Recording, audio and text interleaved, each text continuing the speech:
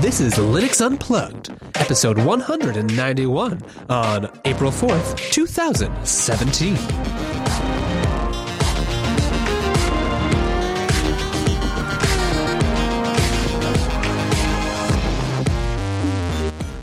My name is Wes, and welcome to this week's episode of Linux Unplugged, your weekly Linux talk show that's throwing a party while the boss is away. We've got an awesome show for you this week, but we're mixing things up. Chris, he is traveling the country, headed to Texas, as I'm sure you all know. We don't need him, though. That's right. No, we don't need him. We've got a huge show. We're going to talk a lot of stuff. We've got the latest from all your favorite open source projects, plus something from Telegram, some cool pictures that can finally explain containers in Docker, and an elegant Vim distribution that will make you say, is this Emacs? Plus the latest from LibreBoot and their relationship with the Free Software Foundation. Some stuff, interesting stuff from Fedora. They claim, hey, Hacker News, you're picky about desktops. Wait, Fedora and GNOME, we've got what you need. Then, did you know Android? Yeah, that's right. Android has overtaken Windows as the internet's most used operating system. We discuss what does that mean for Linux, for Windows, for the world at large. And then we get into, I'm sure, what will be a heated discussion. What does it mean to be a proper distro? So, how are we going to do all this? Can't be with just me. No. We have a special guest this week. That's right. It's a little bit interesting this week. We are joined by our friend, new to the network. You heard him here last week, Joe Ressington. Welcome to the show, Joe. Hey, thanks, man. Wonderful to have I'm sounding a bit better this time. Absolutely, sounding great. I think we're in for an excellent show today. Yeah, let's see. We're going to cover got some just interesting news updates, some follow-ups to projects that we've been following along in past episodes. Before we get to all of that, though, let me introduce the thing that makes this show what it is. Our wonderful Mumble Room. Time-appropriate greetings, Mumble Room. Greetings, programs. Hello. Hello, Wes. Welcome, everybody. It's wonderful to have you here. Thank you for joining me. Chris is away. He's venturing across the country down to Texas. I'm sure you've all been following along. Go check out his vlog. If not, it's a lot of fun. So Joe and I are running the show today with your gracious help. So let's see. First up, you may have heard this. A lot of people on the network are using it. Our friends over at Telegram, why they've introduced voice calling, and I believe it's coming to Linux as well. This is just a little bit of an update, but it really highlighted for me some of the things like why I have mixed feelings about Telegram. So over the past few months, we've worked hard to make sure Telegram calls are the best in terms of quality, speed, and security. The wait is over. Today, we're rolling out voice calls in Western Europe. The rest of the world will get them very soon as well. So that seems pretty exciting. Does that mean I get it before you, Wes? Yes, I think it does. I'm jealous. I mean, I don't know. I don't know about you, Joe. I don't use video calls all that often. I mean, I have occasionally, maybe more for a work conference really than, casual acquaintances or spouses or anything like that. Yeah, and the thing is, it's not like there aren't enough options already. This is just yet another one, which I suppose is good in a way, but it feels a bit redundant to me. I can't see myself really using it. Yeah. So some of the things that stood out to me, like they have a quote here from the article. That's why we've improved the key exchange mechanism. To make sure your call is 100% secure, you and your recipient just need to compare 4 emoji over the phone. No lengthy codes or complicated pictures. Now, the emoji idea is kind of interesting, but it really brings back to kind of the questionable security, Telegram rolling their own security. And I understand the marketing you want, especially today, especially after all the news with FTC, etc. Privacy is important. It's nice to see that they think that their base likes privacy. But just saying things like 100% secure, I'm not sure. They also talk a lot about how each time you make a voice call on Telegram, a neural network learns from you and your device's feedback. I don't have a problem with that. They highlight that they're not listening to your calls necessarily. It's more just metadata about it. Just the hype. I was excited to see the feature. I won't use it, but the hype around the article kind of rubbed me the wrong way. What do you guys think? Well, I mean, I'm looking at this emoji thing, and why can't they just use 4 numbers or 4 characters? Surely it's easier to just say B-A-U-O or something, rather than kind of a sun smiley face thing and kind of 2 fingers. What if they were saying P-E-B-C-D? And it's basically the same sound, whereas you say goat, broccoli, something like that. It's because there are lots and lots of emoji, and there are only 10 numbers, and there are only 26 alphabetic characters in the Latin alphabet.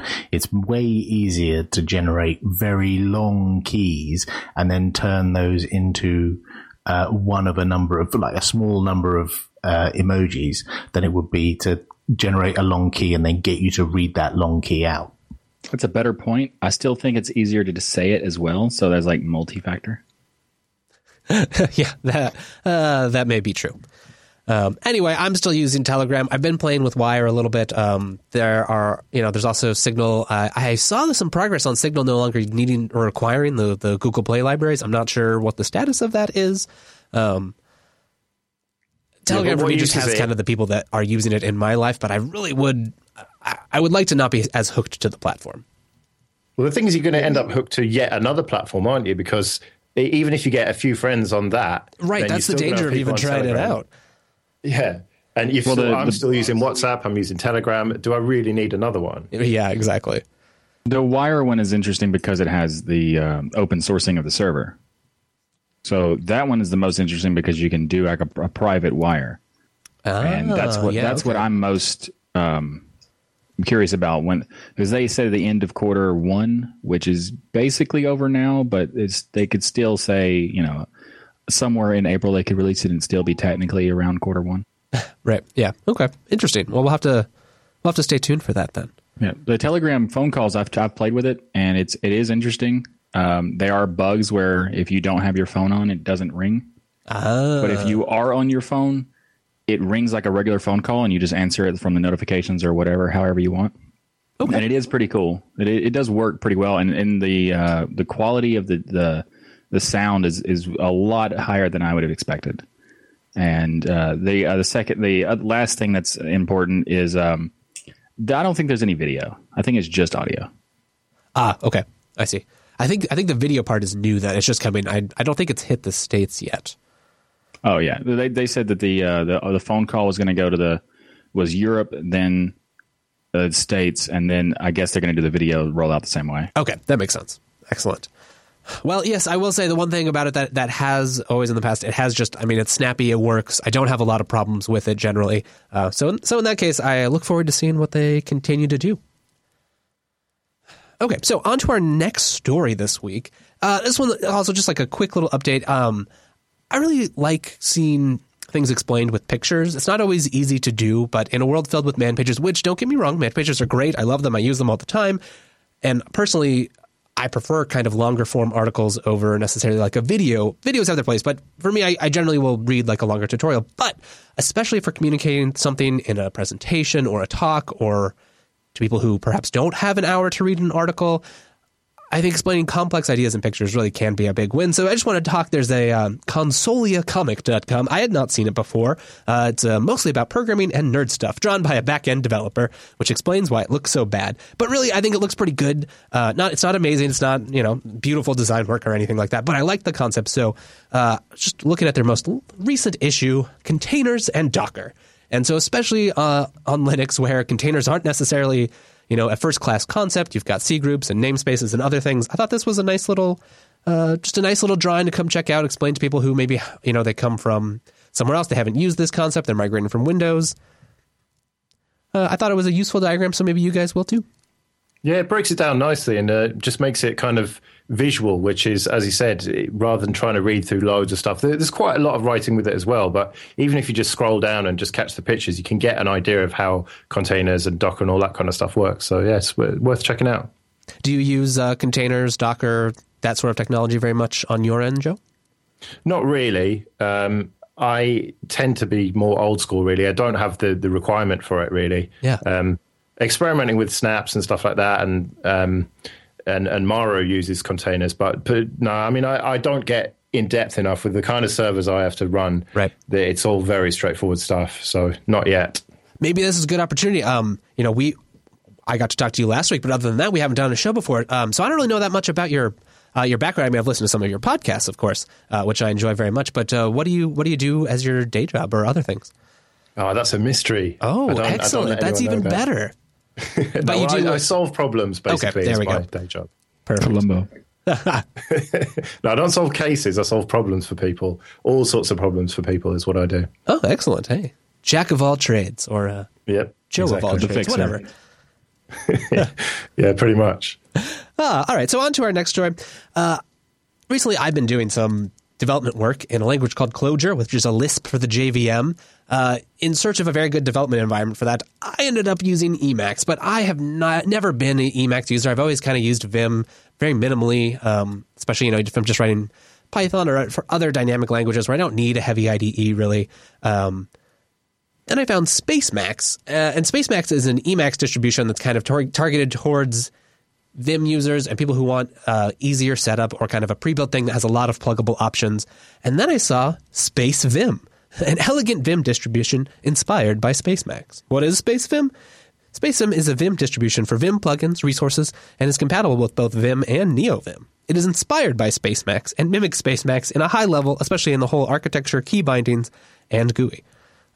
So I don't know if this will be interesting or anything, but I've had some very positive experiences with Spacemacs as a newcomer to the Emacs realm, where I really, maybe if I like it, I'm going to keep using it over the next years. Then sure, I can dive in, learn Emacs Lisp, figure out how to actually configure it, those kinds of things. But Spacemacs made it really easy for me to kind of pick up and go and just focus on doing the development work that I was trying to do.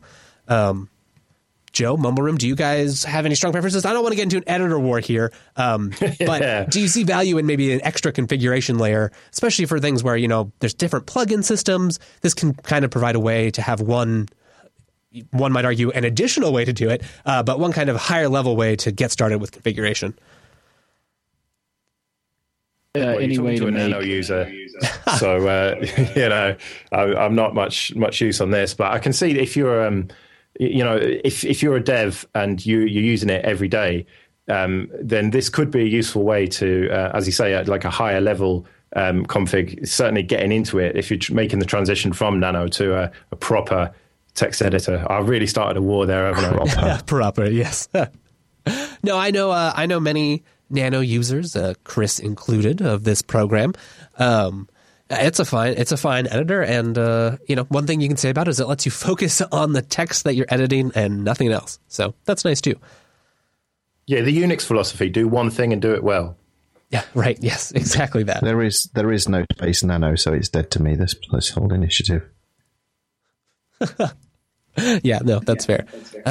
Space Nano. Maybe we'll have to do that. So, listeners, if you like the Space theme, maybe you like these editors, I do think you should give them a shot if you're new to Vim or Emacs. Though I've not tried Space Vim yet. Maybe someone will make a Space Nano. Well, if you want to, better configure a Nano to be better, you can use Emacs or Vim. Yeah, there you go. Good one. Or Sublime Text. Yes, that's true. Sublime Text, Atom, VS Code. There's kind of a plethora of options, even if you don't go into the full IDE space. Or just use Pluma. Yeah.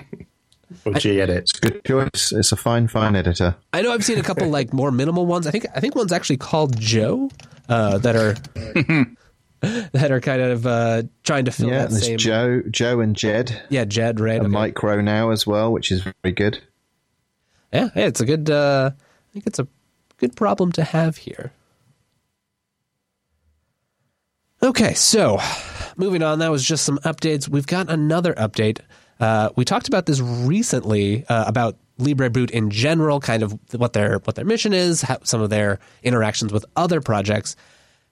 You guys may remember that LibreBoot and the Free Software Foundation have been kind of in a state of discord. So now there's an update from the LibreBoot project.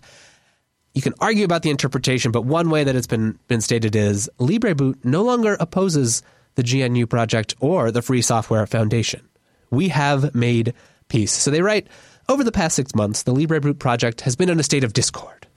After an issue with a transgender employee at the FSF escalated, LibreBoot publicly left GNU with little consultation from the community. Relations with so many people were strained. Friendships broken. Lines of code never written. The chaos needs to come to an end. With all of this in mind, were the allegations against the Free Software Foundation true? Perhaps, perhaps not. At this point, it doesn't matter. Indeed, it is unlikely that LibreBoot will ever rejoin the GNU, but feuding in an already fragmented community helps nobody. The world of free software is shrinking and under attack. Though the FSS may make mistakes from time to time, so do we. We do not need another divide. So no more royal we, no more notorious surprises, no more late-night typo fixes. Transparency and collaboration are the way forward. So that's what we get. That's what we get from the latest from the LibreBrute project. Joe, what did you think about this? Had you followed? They only joined the FSF. It looks like I was reading some old Phoronix articles in May of 2016. So really not that much. It's barely been a year, not even. There's been a lot of drama in that short time. Yeah, I mean, I've been following this story for what feels like a year or more now. Well, actually, probably less than that, about 6 months maybe. And yeah, the head dev of LibreBrute just fell out with the Free Software Foundation and decided to divorce from GNU. And then it sort of went quiet for a while. And then we heard from Stallman, I think. He piped up and said that, well, it's not your decision to make, but we'll let you do it anyway. We'll let you go. Whereas now it turns out that I think it's Leah Rowe is right. In charge or was in charge. But now it's looking like she has admitted that it wasn't a great way to kind of go on, and she wasn't in the right kind of mental place, I suppose, to make those decisions. And I suppose it highlights that if you've got one person in charge of a project, how that can cause problems if you don't have a kind of democracy, or at least, a team of people there. If it's one person calling all the shots for it, then that's when these things can happen. And at the end of the day, drama and politics, it's great for shows like this for us to talk about something, but really we want harmony, don't we? We want people getting on with porting LibreBrute to as many different chipsets as possible, trying Precisely. to get some properly free software running machines top to bottom, and drama like this is not going to help that. Yeah. Well, also let's point out that the reason the person was the LibreBrute was decided to leave was because the person who was fired from GNU or the FSF was a completely different person from the fallout of what happened. And the person who's fired was claimed by the leader of LibreBrute that the person was fired because of being a transgender, which was not true. And the person who was actually fired has never made a statement on it. So it's really an overreaction situation, but it's nice to know that they calmed down and started reacting to a normal state of we should be working on getting things done rather than freaking out over the employment of other people. Yeah, I mean, we don't really know exactly what went on is the main right. problem there. We only got kind of, a hearsay, basically. So it's pointless to really speculate on the politics of it. And I think that's why really the best thing to do is concentrate on, look, this seems to have been resolved now.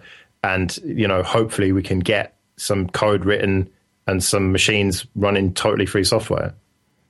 Yeah, that sounds awesome. Yeah, we can get back to, so, I mean, I was hopeful about the tone.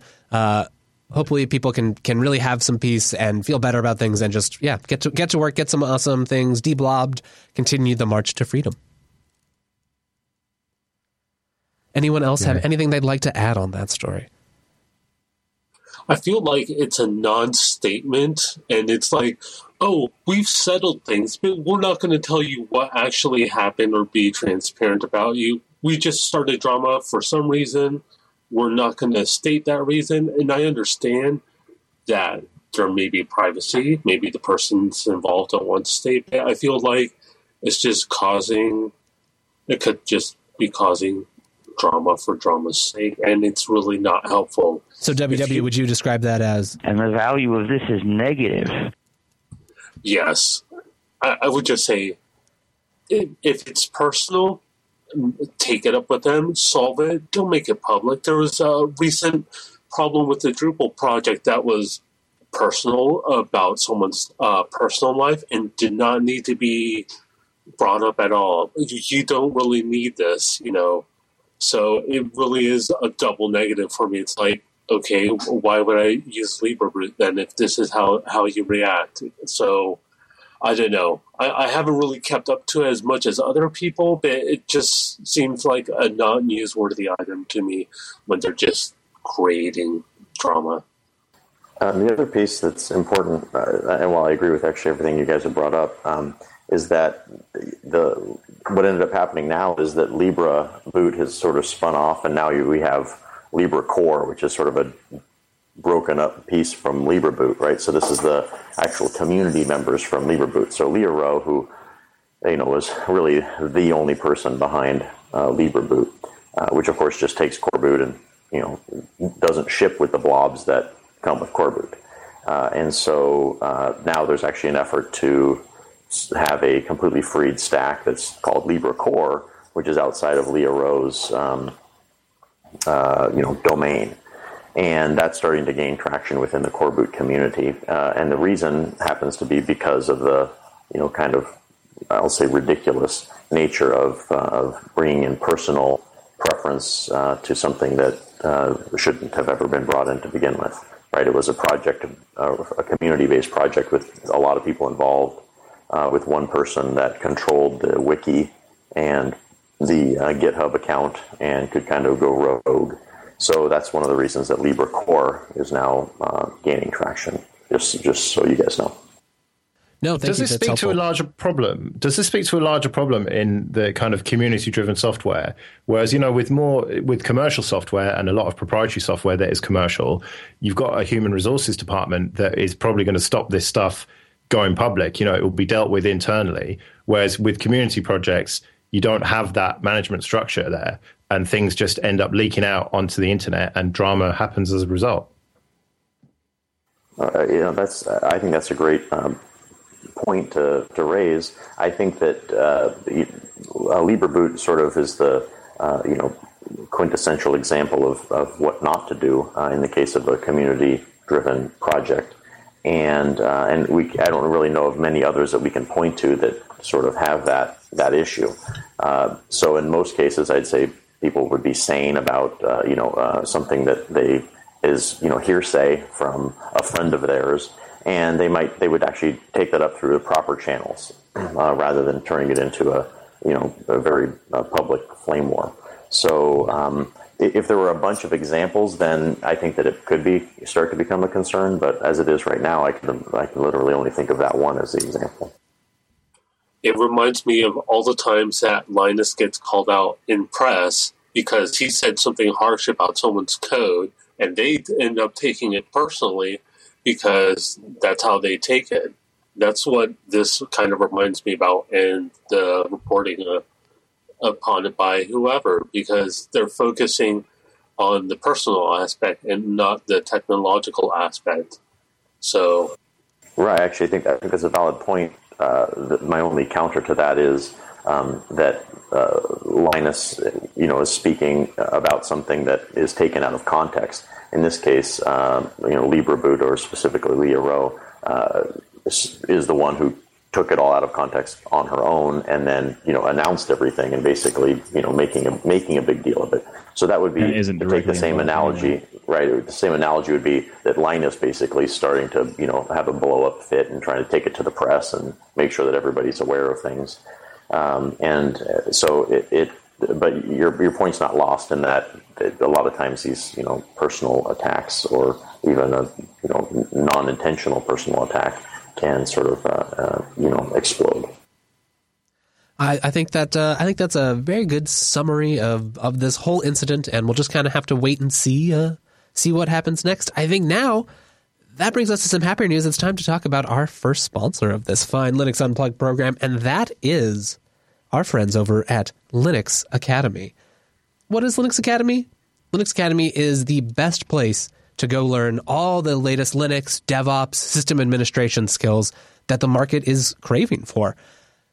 Go check out them. Go to linuxacademy.com/unplugged. That's our little promo code. That gets you a 7 day. We don't want to be unreasonable here. 7-day free trial where you can get started learning Ruby, Python, Chef, basic Linux server administration. You can study for Red Hat certificates. They've got so much great stuff at Linux Academy. And one thing I've always really liked about them, I mean, I've kind of been following them since they got started, even before they became a sponsor on this show. And they really are Linux advocates. They're people who use Linux. They eat their own dog food. They use Linux to run their company. They've used Linux in their personal lives, and they understand how Linux gets used. I've also been very impressed at even among kind of, older, crufty sysadmins who don't need, would say they don't need the site or, what is this newfangled thing? No, Linux Academy has seen massive adoption across the industry. It's quickly becoming something that you can point to and say, look, I've done these courses. Yeah, it doesn't mean that I'm, senior level principal expert, but it does show that you've got real hands-on experience. It gives employers a way to kind of assess, well, if they've passed these courses, if they've had these, real instructors there to teach them the things, they know it's a good environment to learn.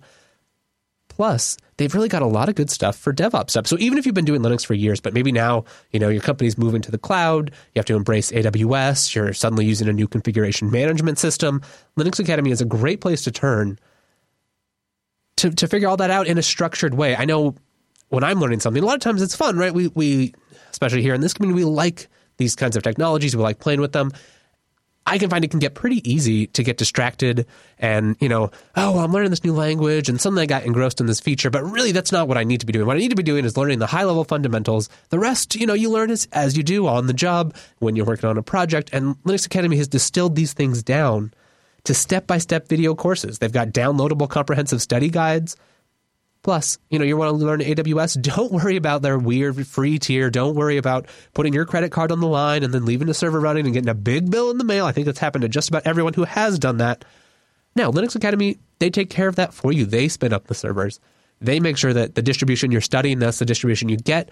If you want to study a different distribution, they remap all the commands for you. They've got their guides for those different distributions. They've customized it for you.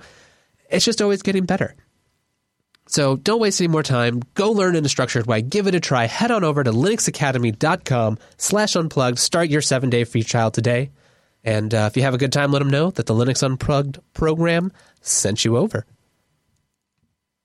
Good old Linux Academy. So if that's gotten you excited for Linux, and it should if you're here for the Linux Unplugged program, I think our next little bit of news item, it struck me, it's interesting. So this is an article over on blogs.gnome.org talking about Hacker News feedback on what they want from their desktop. Fedora and GNOME say, hey, we've got it. So it starts out, there was a thread on Hacker News based on a question from a Canonical employee asking for feedback on what people want from the next version of Ubuntu. I always try to read such threads, even when they are not about Fedora or Red Hat.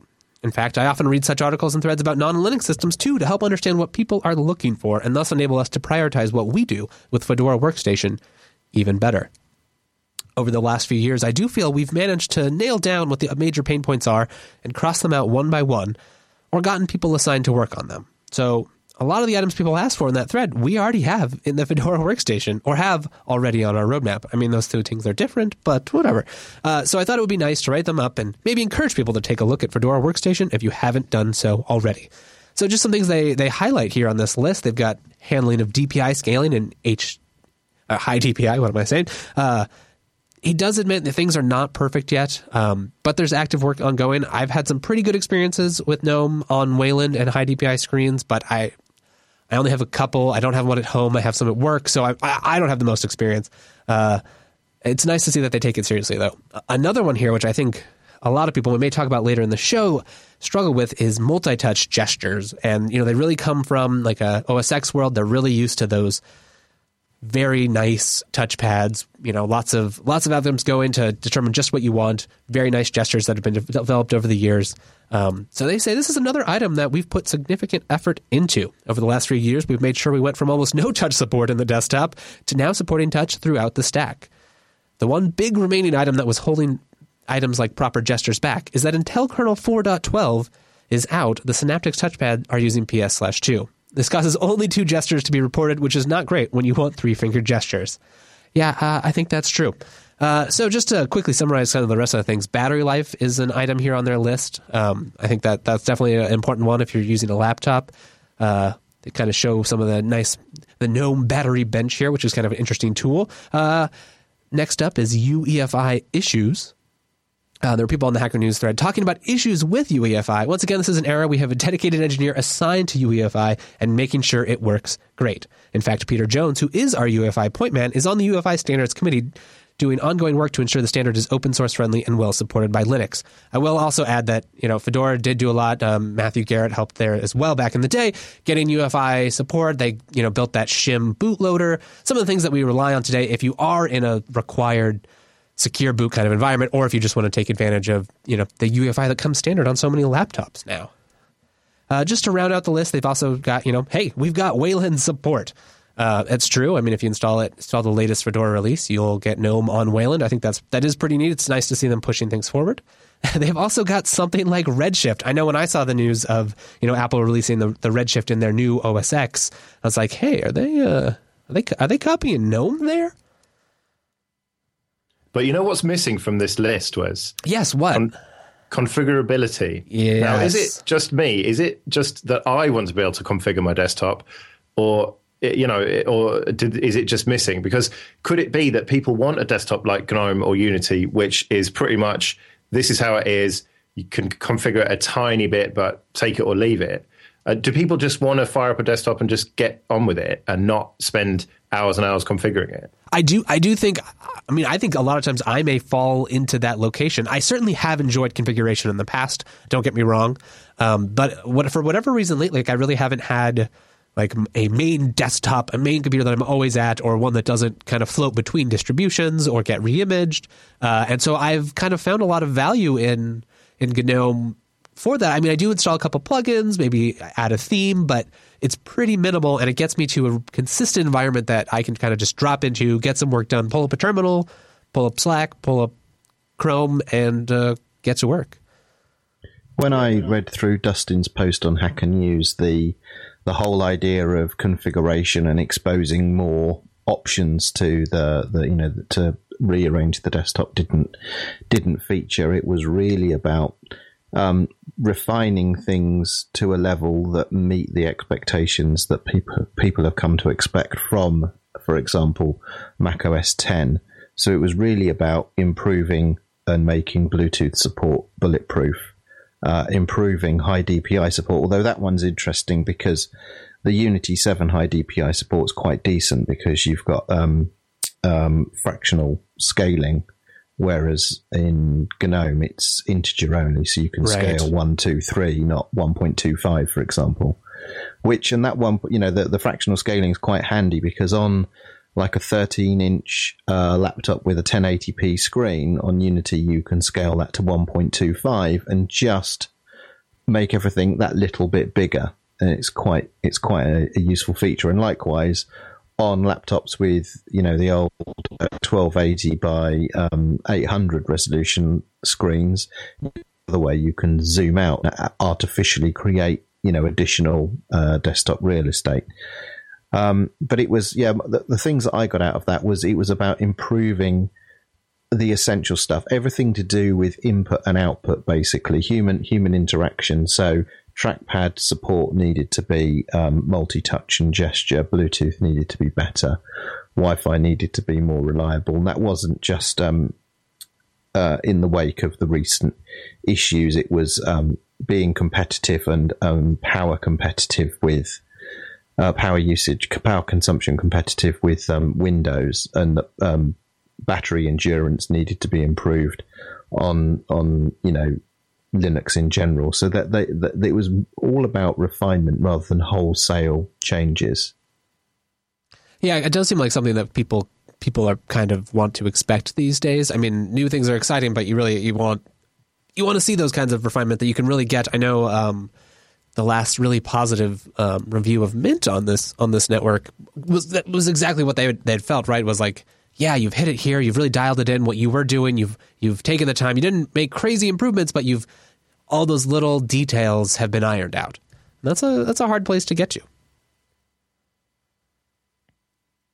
May I jump in here? Please do. My wish for mainstream desktops would be the independent treatment of monitors and virtual desktops on dual or multi-screen setups, because I have that in Enlightenment, but I haven't seen another window manager or Windows in my environment that can do that. Maybe it's possible on tiling managers too. So do you mean like a separate virtual desktop for each monitor? It's like, imagine you have a dual screen setup and you have 4 virtual desktop on each monitor. So on Unity, for example, if you switch the virtual desktop from 1 to 2, you switch to 2 monitors. So imagine you only switch the left one and the right one stays the same. So in GNOME 3, you have on dual screen setups, you have one monitor that only stays on one virtual desktops, and the other one has multiple virtual desktops. So in Enlightenment, the 2 monitors are completely treated independent. So I can have 5 virtual desktops on the left screen and 4 virtual desktops on the right screen, and I can switch them independently. That's really cool. Yeah, that's a toolkit feature, which some of the toolkits lack, unfortunately. Yeah, it's something you can do somewhat work around with Plasma, but I've tested it. Most tiling window managers have the ability to do that. Yeah, I guess so. Tiling managers are easier to do to handle that, I guess. Yeah, i3 for sure, Xmonad for sure. I think Awesome does too. Enlightenment can do that too. So I run Enlightenment 21 now, but it was possible with Enlightenment 17 too. Nice. Well, I think that that's a natural segue to our next article today. Report. Android overtakes Windows as the internet's most used operating system. So kind of in the opposite vein of a tiling window manager, we have Android, which only recently got even multi-window support.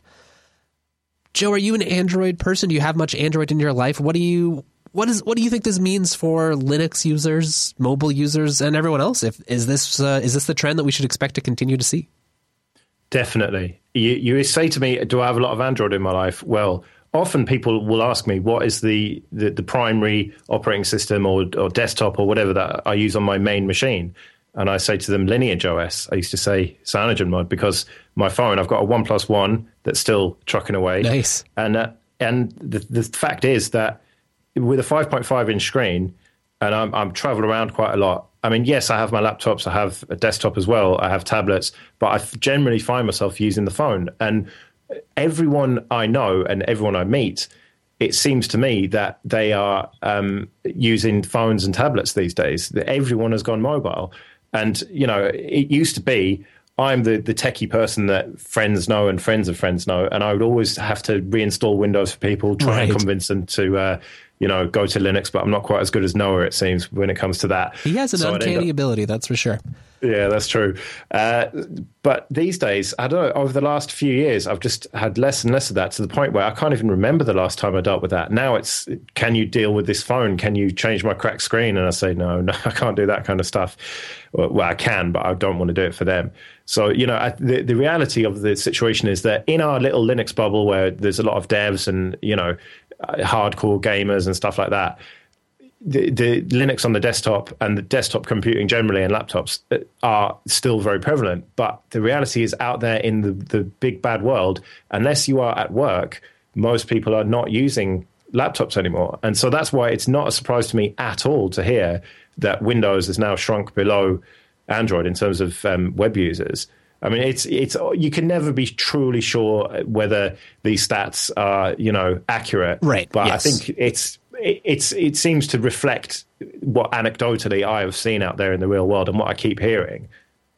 Yeah, no, I would say the same thing. So having expressed the sentiment for configurability and maybe even control, that sort of thing, how do you feel about Android as a platform?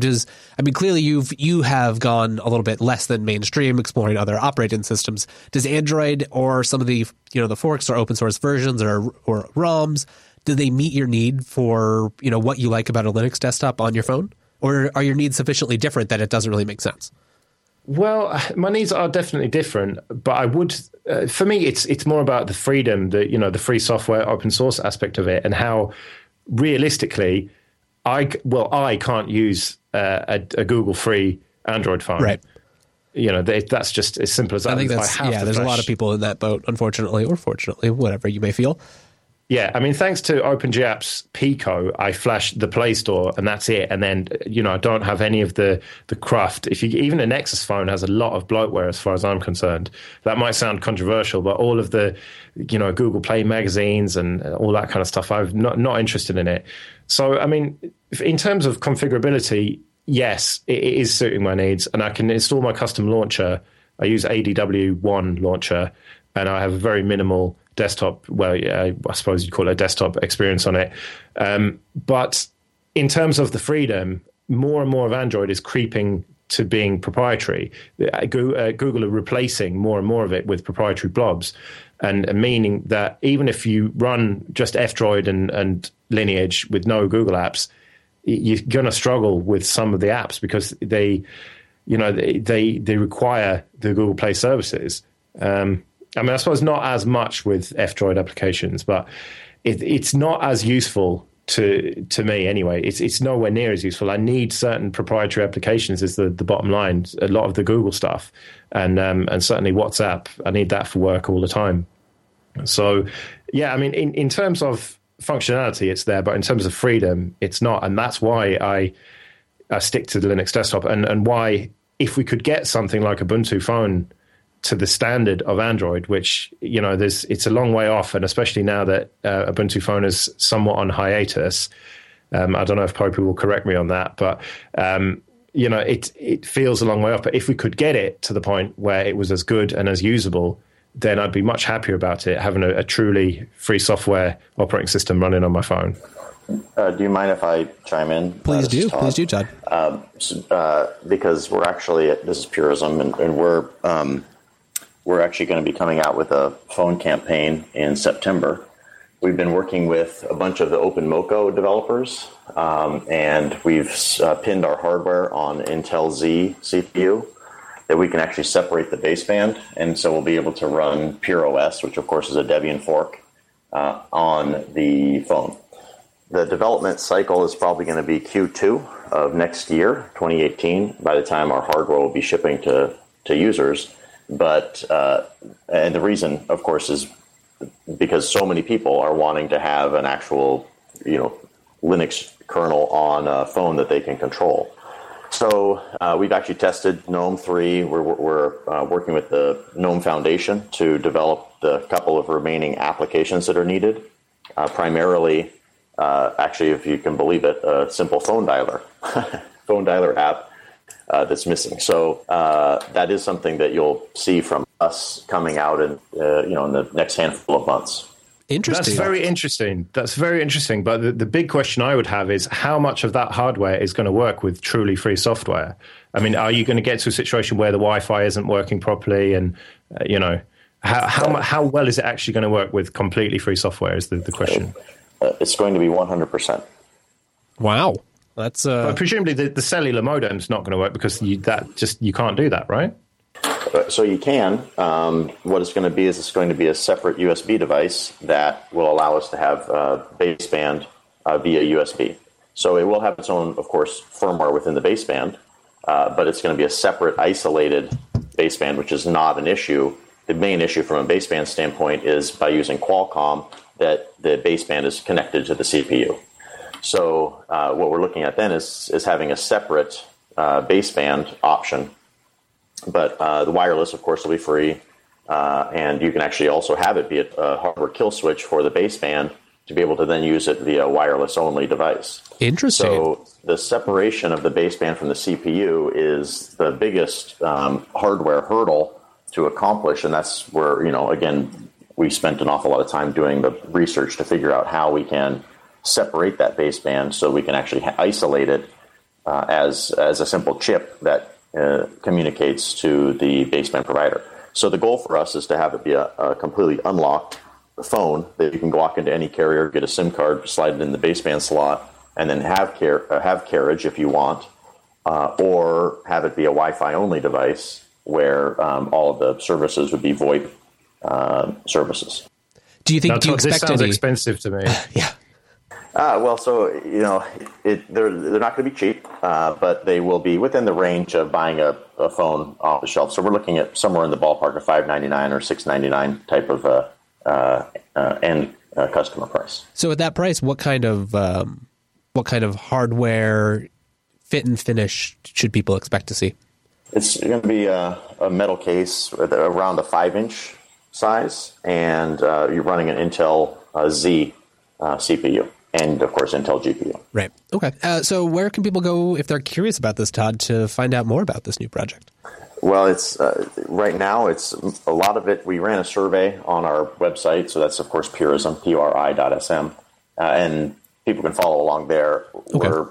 We're sort of doing a lot of the research behind the scenes at the moment until we can pin down the hardware. The process overall is now that we have we'll call it the shopping list, as we've narrowed down all the hardware through past projects like OpenMoko.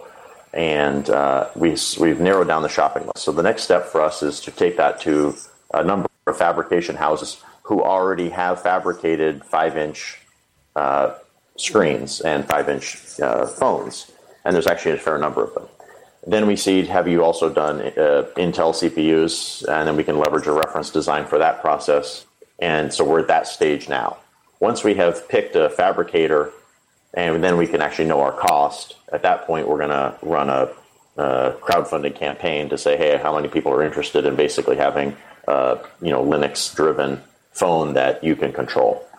It will come for us. Of course, we're dovetailing that into a Pure OS distribution.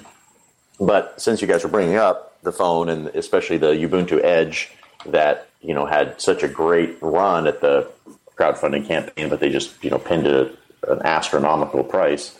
For us to fabricate, we're looking at around maybe $1 million, which we feel as though we'd be able to easily meet, especially looking at how many people were interested in the Ubuntu at the time.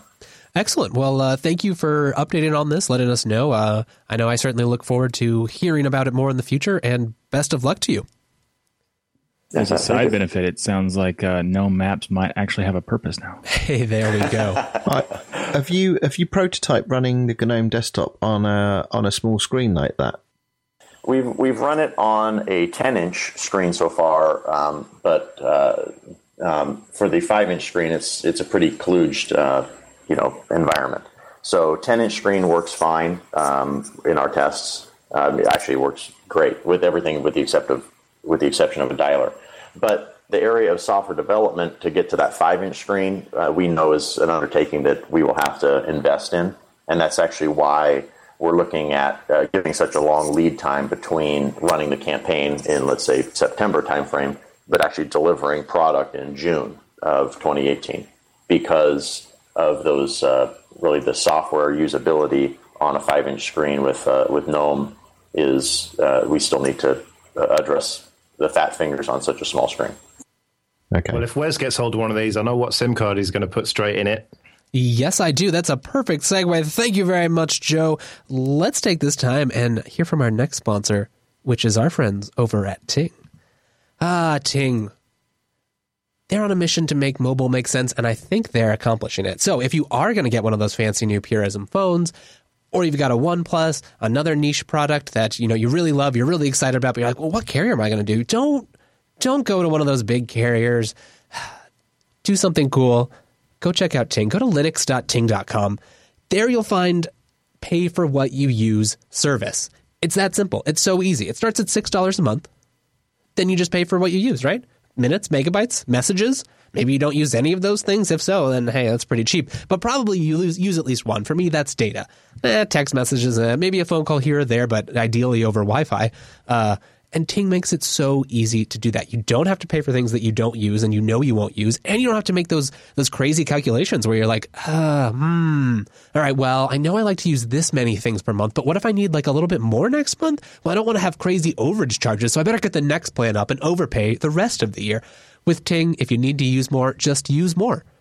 It's easy to find out. Their prices are just right on their rates page. Go click the rates button. You'll see a nice little table right here. You can figure out ahead of time, oh yeah, I'm gonna go over what's the next bucket pricing. Okay. It's very clear. It's very easy to use. So if you do go check out linux.ting.com, you're going to get a $25 service credit. Or if you don't already have a phone that you want to bring, go check out their store. They've got a lot of awesome unlocked devices, very reasonable prices, and they've got those SIM cards from $9. Yeah, that's right, $9. Super reasonable. And sometimes, check their blog. They have a lot of good stuff there. You'll see SIM card sales for only $1. Yeah, you heard it here first. That's right, $1. So stay tuned. They have a lot of cool stuff on their blog. They have a lot of good cord cutting things. And that's one of the other things about Ting that is so great. They're people just like us. They're nerds. They like the latest developments in Androids and open source ROMs. They like seeing what the industry is doing and how to get away from the regular providers. And Ting doesn't have to deal with, putting up new polls. They get to focus on doing what they do best, which is awesome support and making it easy for you. So whether you need to use their really great app to configure your service, which works wonders, or their website, which is also amazing, or if you even need to call in, you'll talk to a real human who will help you and is very dedicated to making sure that you get the service that you need. Everyone I know that I've switched to Ting, they love it. They're having a great time, and they're saving a ton of money. So don't waste time. Go over to linux.ting.com and go find yourself in a far better phone provider situation. Yeah, I think I definitely would use Ting with my fancy Purism phone. So we're running a little bit short today, mostly because we got a TechSnap program. I got here a bit late, so sorry everyone. I know we love Unplugged. So I just want to mention something really quick. Then we're going to do the last sponsor, and then we're going to turn to some discussion as we wrap the show up. So let me just say, I saw kind of an interesting thread over on Linux, the Linux subreddit, and I just thought after the ad read, maybe we can talk about it and then kind of transition. I just thought it was kind of interesting as someone who does work for a company that has Linux desktops in the office. We talk a lot about Linux desktop. We talk about the usability of it. We were just talking about how Android is supplanting Windows. One of the places that Windows still has a huge footprint, obviously, is enterprises in the office. So this was just a thread talking about how often is Linux really used in Linux-related jobs. And so BoneMaster69 here is asking, he's been frustrated that his management wants him to use Windows, claiming that, hey, everyone, all these real developers, they use Windows, and you just, you use a VM or you pull up a terminal and you talk to your Linux machine that you do development on. And it's turned into a pretty good discussion, at least for Reddit. And there's also some good stats just about hearing it kind of from a diverse range of people about what do they use at work? What are they allowed to use? How many, do you get to pick your own distribution? Do you have to say both on the server end or for your desktop? Do you even get a Linux desktop? Is it all Windows and Mac? So I thought that was useful. Maybe the Mumble Room will have some stuff to chime in.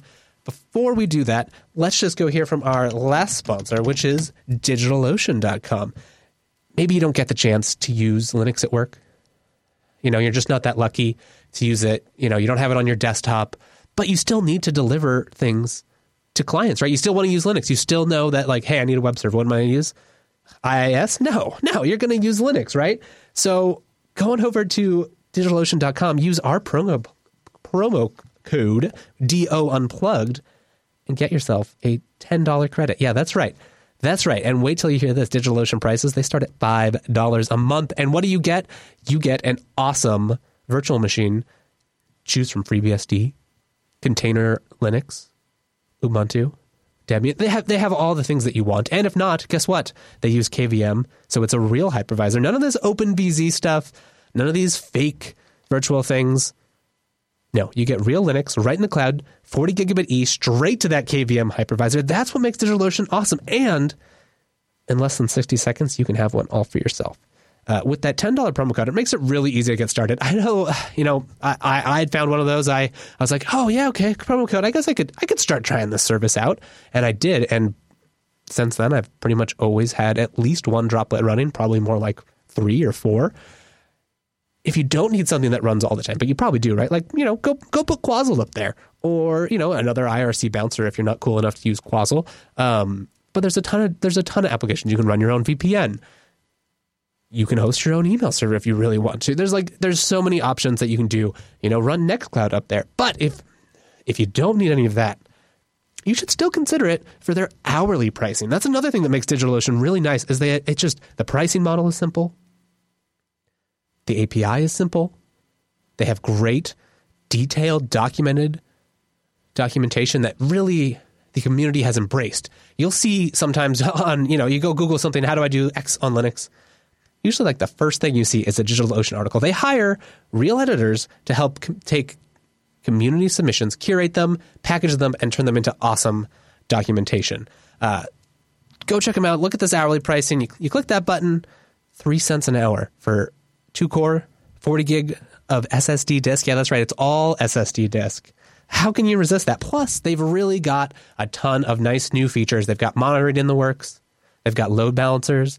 They've got attachable storage, all SSD.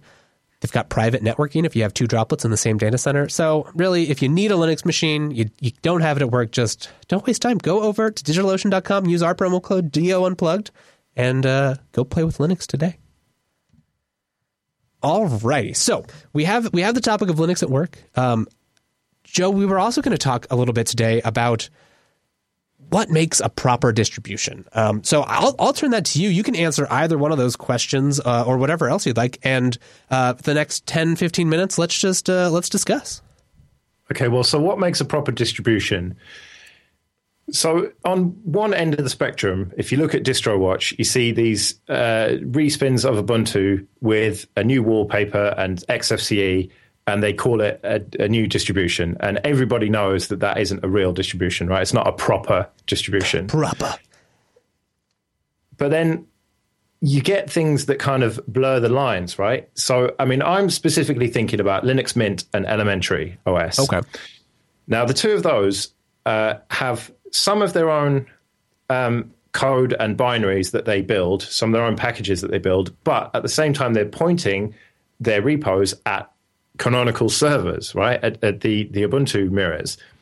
Now, obviously, everyone reuses code. I mean, that's the whole point of Linux and distributions, open source and all that. Reusing code is just a no-brainer. That's how these things work.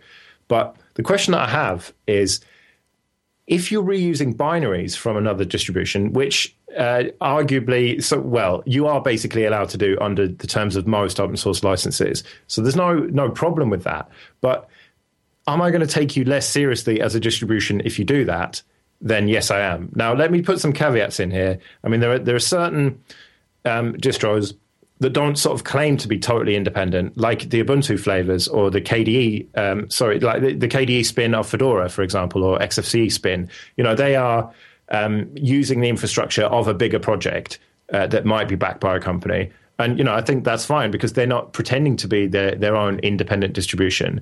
Whereas if you look at things like Elementary and Mint, and there are others as well, but they're just the obvious examples to me, I find it very difficult to take them seriously because they're not properly building all of their own packages. You know, something like Solus, for example, which is a totally independent distribution built from scratch. Ike there, he takes the code and builds his own packages and puts them on his own server, and you know it completely controls it. So do you worry? Do you worry then? That if they don't have that level of insight, right? Like they may not have even needed to ever have done the build if they can get binary packages, etc. That you could potentially run into problems that they just don't have, a good system to be able to fix it, without having to start building their own build infrastructure, which it doesn't seem like they really want to do. Well, I mean, they do build some of their own packages, so I assume that they have got the infrastructure there, that they could probably scale up to do that if necessary.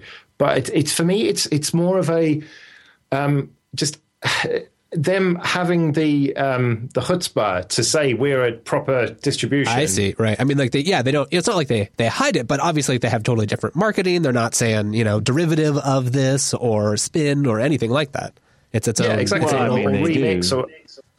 They don't do it in in every marketing because that would be terrible marketing. But they do have it when you go to the about sections, especially Elementary. They do explain that it is based on Ubuntu, and they have GNU/Linux and the core, like the information about the distro and stuff like that. So they are acknowledging. But I have a question about where do you draw the line? Like if you're getting your packages from a different distro. Is it because they're hosting the packages or because they're making the packages? Because Ubuntu kind of does that too with Debian. Well, I mean, that is a very good question. I think that for me to take you seriously, you've definitely got to host your own packages. The building of them, I mean, it depends. Sometimes it makes sense to rebuild them. Sometimes it's just a waste of electricity at the end of the day, a waste of resources. So I think that certainly hosting and building, I don't know, that is up for debate, I think. Okay, so I'm going to throw you a curveball. What do you think of Intergos? Well, that and Manjaro as well to some extent. Right. No, because Manjaro would technically fit your proper thing about hosting their own packages. True. Yeah, well, Antigos is just making Arch easy, right? I mean, but they are technically considered its own distro, and they have their own packages and their own infrastructure for their own build servers. But all the other things, right? Like, but that's just for their extra features, Arch repos and stuff. Yeah. Yeah. Well, I mean, that's why I'm bringing this up. I'm not saying it's black and white. I'm not saying it is a definite thing, and that's why I wanted to bring it up, because it is an interesting question to me, because it's not a black and white argument here. There's a lot of nuance. So I'll chime in with the Free Software Foundation does have a sort of I'll say black and white, since most things from Free Software Foundation tend to be that way. Yeah. Which is exactly as you're describing. If your apt-get resources list says that it's pointing to your own for all the packages plus the source, that means that you're hosting it yourself. Then they consider that a distribution. If you're pointing to anybody else for any package that you're installing, then you're not a distribution. So they are aligned with what it is that you're describing. And I'll grant it, there's all sorts of ways around that, but that is their litmus test for determining if it's a distribution or not. Where do you stand on this then, Wes? It is kind of a gray area, and I can see. I guess it kind of makes me think a little bit, and I don't know where I fall on. Is there room enough for the value add? I really do respect a lot of the independent distributions. Solus is a great example. They have, kind of whole cloth built some amazing things. I wonder for some of the distributions that are maybe more, resource constrained, does that open up a path where by piggybacking on those things, they can innovate in smaller areas or areas where other people have overlooked because they don't have to duplicate all this other effort. Yeah, but if you look at something like Ubuntu Mate, I mean, Martin could have, Wimpy, as you lot know him, could have taken the Ubuntu base and Mate and pointed at the repos and called it something completely different. But instead, he was honest about it and called it Ubuntu Mate Remix, I think, at first, and then when it became an official flavor. But that hasn't stopped him innovating with things like the Software Boutique and stuff like that. No, that's a good point. I could see from the creator's perspective, that may. I suppose it depends on what you're branching off of, what their policies may be about spins and branding and that sort of thing. And I could see how people might also want a control issue. We've seen some projects and distributions that have switched from, hey, we were based on this before and now we're this, but hey, it's still kind of the same project. We have the same goals, but we're no longer pointing at those people's packages. We're pointing at these people's packages. And so from that perspective, I can see why they might want to have their own unique identity. But I do take your point that, on some of these, you might not, you go to their front page and without digging, you might not even know that it relies on these things. It does make me wonder about, it seems like it could certainly cause problems between those distributions and make working together if one party doesn't feel like they're being respected or their contributions, or that, these people are taking their work and not appreciating all that goes into it. That would not be good. I mean, what do you think Ubuntu? Just bypass the problem completely and just use the term distribution to describe anything that is a kind of a distribution, and then use other things like a fork or a respin or a derivative of, or maybe create a completely different word that describes like a proper distro. But we can't all agree on what a proper distro is, though, can we? You could put an arbitrary limit, and then it wouldn't matter, because if you make a new word and you say this is to be a proper distro or to be blah, you would have to be hosting your own packages and not be 100% reliant on anything else. Like if you are pointing to someone else's repos, you are reliant on those repos to not go down. So you're not technically a proper distro, or whatever we decide to call it. So if there was what about operating system? Yeah, that's a big one. Well, you could argue that they all kind of are. That's kind of a generic term, as just distro is it too. Yeah, they're both broad. They're both too broad. I was thinking that maybe we should understand distro or distribution as I thought it was meant like a redistribution of the Linux kernel, and then you have other things upon that. But maybe there needs to be further definition of what makes a distribution, and not a fork or a respin, and further talking with other members of the community. Well, you can also go into the concept like this is more of a nuanced argument of like, fork is still a distribution. You can like Ubuntu is a fork of Debian, and it's also kind of a derivative of Debian too, but it's also still its own entity thing. So like it doesn't necessarily need Debian, but it uses it anyway as a foundation. I always thought that a fork and a derivative were one and the same in the Linux world. No, because you could be a derivative and not fork everything. Forking is where, like for Ubuntu's sake, they take everything that they use from Debian is taken from Debian and put into their own infrastructure. Whereas a derivative would use something that's not, like they would maybe point to other repos and stuff like that. Okay. Well said, I think. I think that's a natural point to wrap up this episode. I think it's been a ton of fun. Let's see here. We can get some outro music. That's the end of this week's episode of Linux Unplugged, your weekly Linux talk show. This has been episode 191. And as usual, it was you, Mumble Room, that made it all possible. If you want to see more of this fine program, head on over to JupiterBroadcasting.com. There you can find our archives, other shows' archives, plus go to JupiterBroadcasting.com/schedule. There you will meet a wonderful robot who will tell you what time this show is live in your time zone. Then you can be a part of our fabulous Mumble Room, or just hang out in our IRC room. They help out a ton, too. Thank you for being here. We'll see you next week.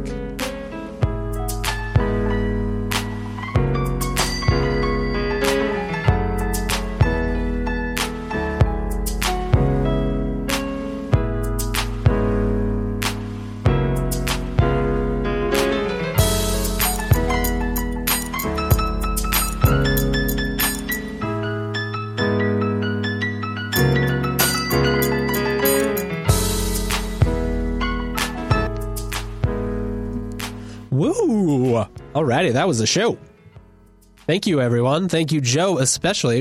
I thought that was a lot of fun. I certainly enjoyed chatting with you, and thank you for helping host today. Yeah, no problem, man. It was good to be on. And I didn't even plug Late Night Linux once. Oh, man, I meant to do that. I have it sitting here on my notes. Oh, you should have done that. Oh, well. Post-show. Yeah, that's true. That's true. I've really been enjoying Late Night Linux. You guys get up to some fun conversations. Yeah, we had a bit of a controversial one that we released this week. We interviewed Jos from Nextcloud about the scanning thing. And interviewed is one way of looking at it. Locking him in the kitchen and beating him up with some bats verbally is another way to look at it. I mean, as long as you provided food in the kitchen as well. Yeah. But yeah, Ike and I were very harsh on him. Probably a bit too harsh, to be honest. I feel a bit bad. About all the like them scanning for old versions and that sort of thing? Yeah, exactly. That stuff, yeah. Right. What was your main criticism? I mean, maybe I shouldn't spoil it. Well, the main criticism is that it's free software. If I want to run an outdated version on my server, it's none of your business, even if you made it. But then the other argument is, the greater good, the commons. It's the spam that gets sent from these things, and the fact that the internet at large suffers as a result. So there's definitely two sides to the argument, but I'm pretty firmly on one side. Yeah, and I'm firmly on the other side. That's what makes this all so fun. Yeah, well, I have the issue where I've had projects where people would send me reports about there's this bug that is in your software. Yeah, we fixed it 3 years ago. Stop using a 3-year-old software. Like that happens all the time, and it's in some cases it's Not necessarily the fault of the user. Sometimes it's not. Sometimes it's the fault of the distribution that's providing those packages. But that's also an issue that Nextcloud has a problem with as well. So, like, if you go to most distros, the version of Nextcloud is super old, and or an OwnCloud, for example, was like they even had like a press release saying, please don't use the default packages from whatever distro you're using for that particular reason. Because if you keep sending, like, essentially it's spam. If there's a problem you have and there's a bug report already, and then that bug report is fixed, and then 2 years pass by and you continue to use something and continue to complain about a bug report that is already fixed, it's at that point it's absolutely user stubbornness. Surely there's a solution though. Sudo snap install Nextcloud. Yep, snap solve that. Yep. Or some people would probably use Docker. They also solve the perpetual update problem, because when I installed Nextcloud, I had 10 point something, and when 11 came out, it just upgraded automatically in the background. Nice. So it's, yeah, see, that's a big win right there. Yeah, I mean, I think maybe it does highlight some of the pain points of, the distribution model that we have relied on, and kind of makes it point right at snaps as something that we do need, so that we can have these independent channels, but still keep all the other benefits we get. But to be fair, a PHP application like that can update itself if you've configured it correctly. Sure, like yeah, that's true. WordPress, my WordPress installations update themselves all the time. So that's what the solution is to me, really.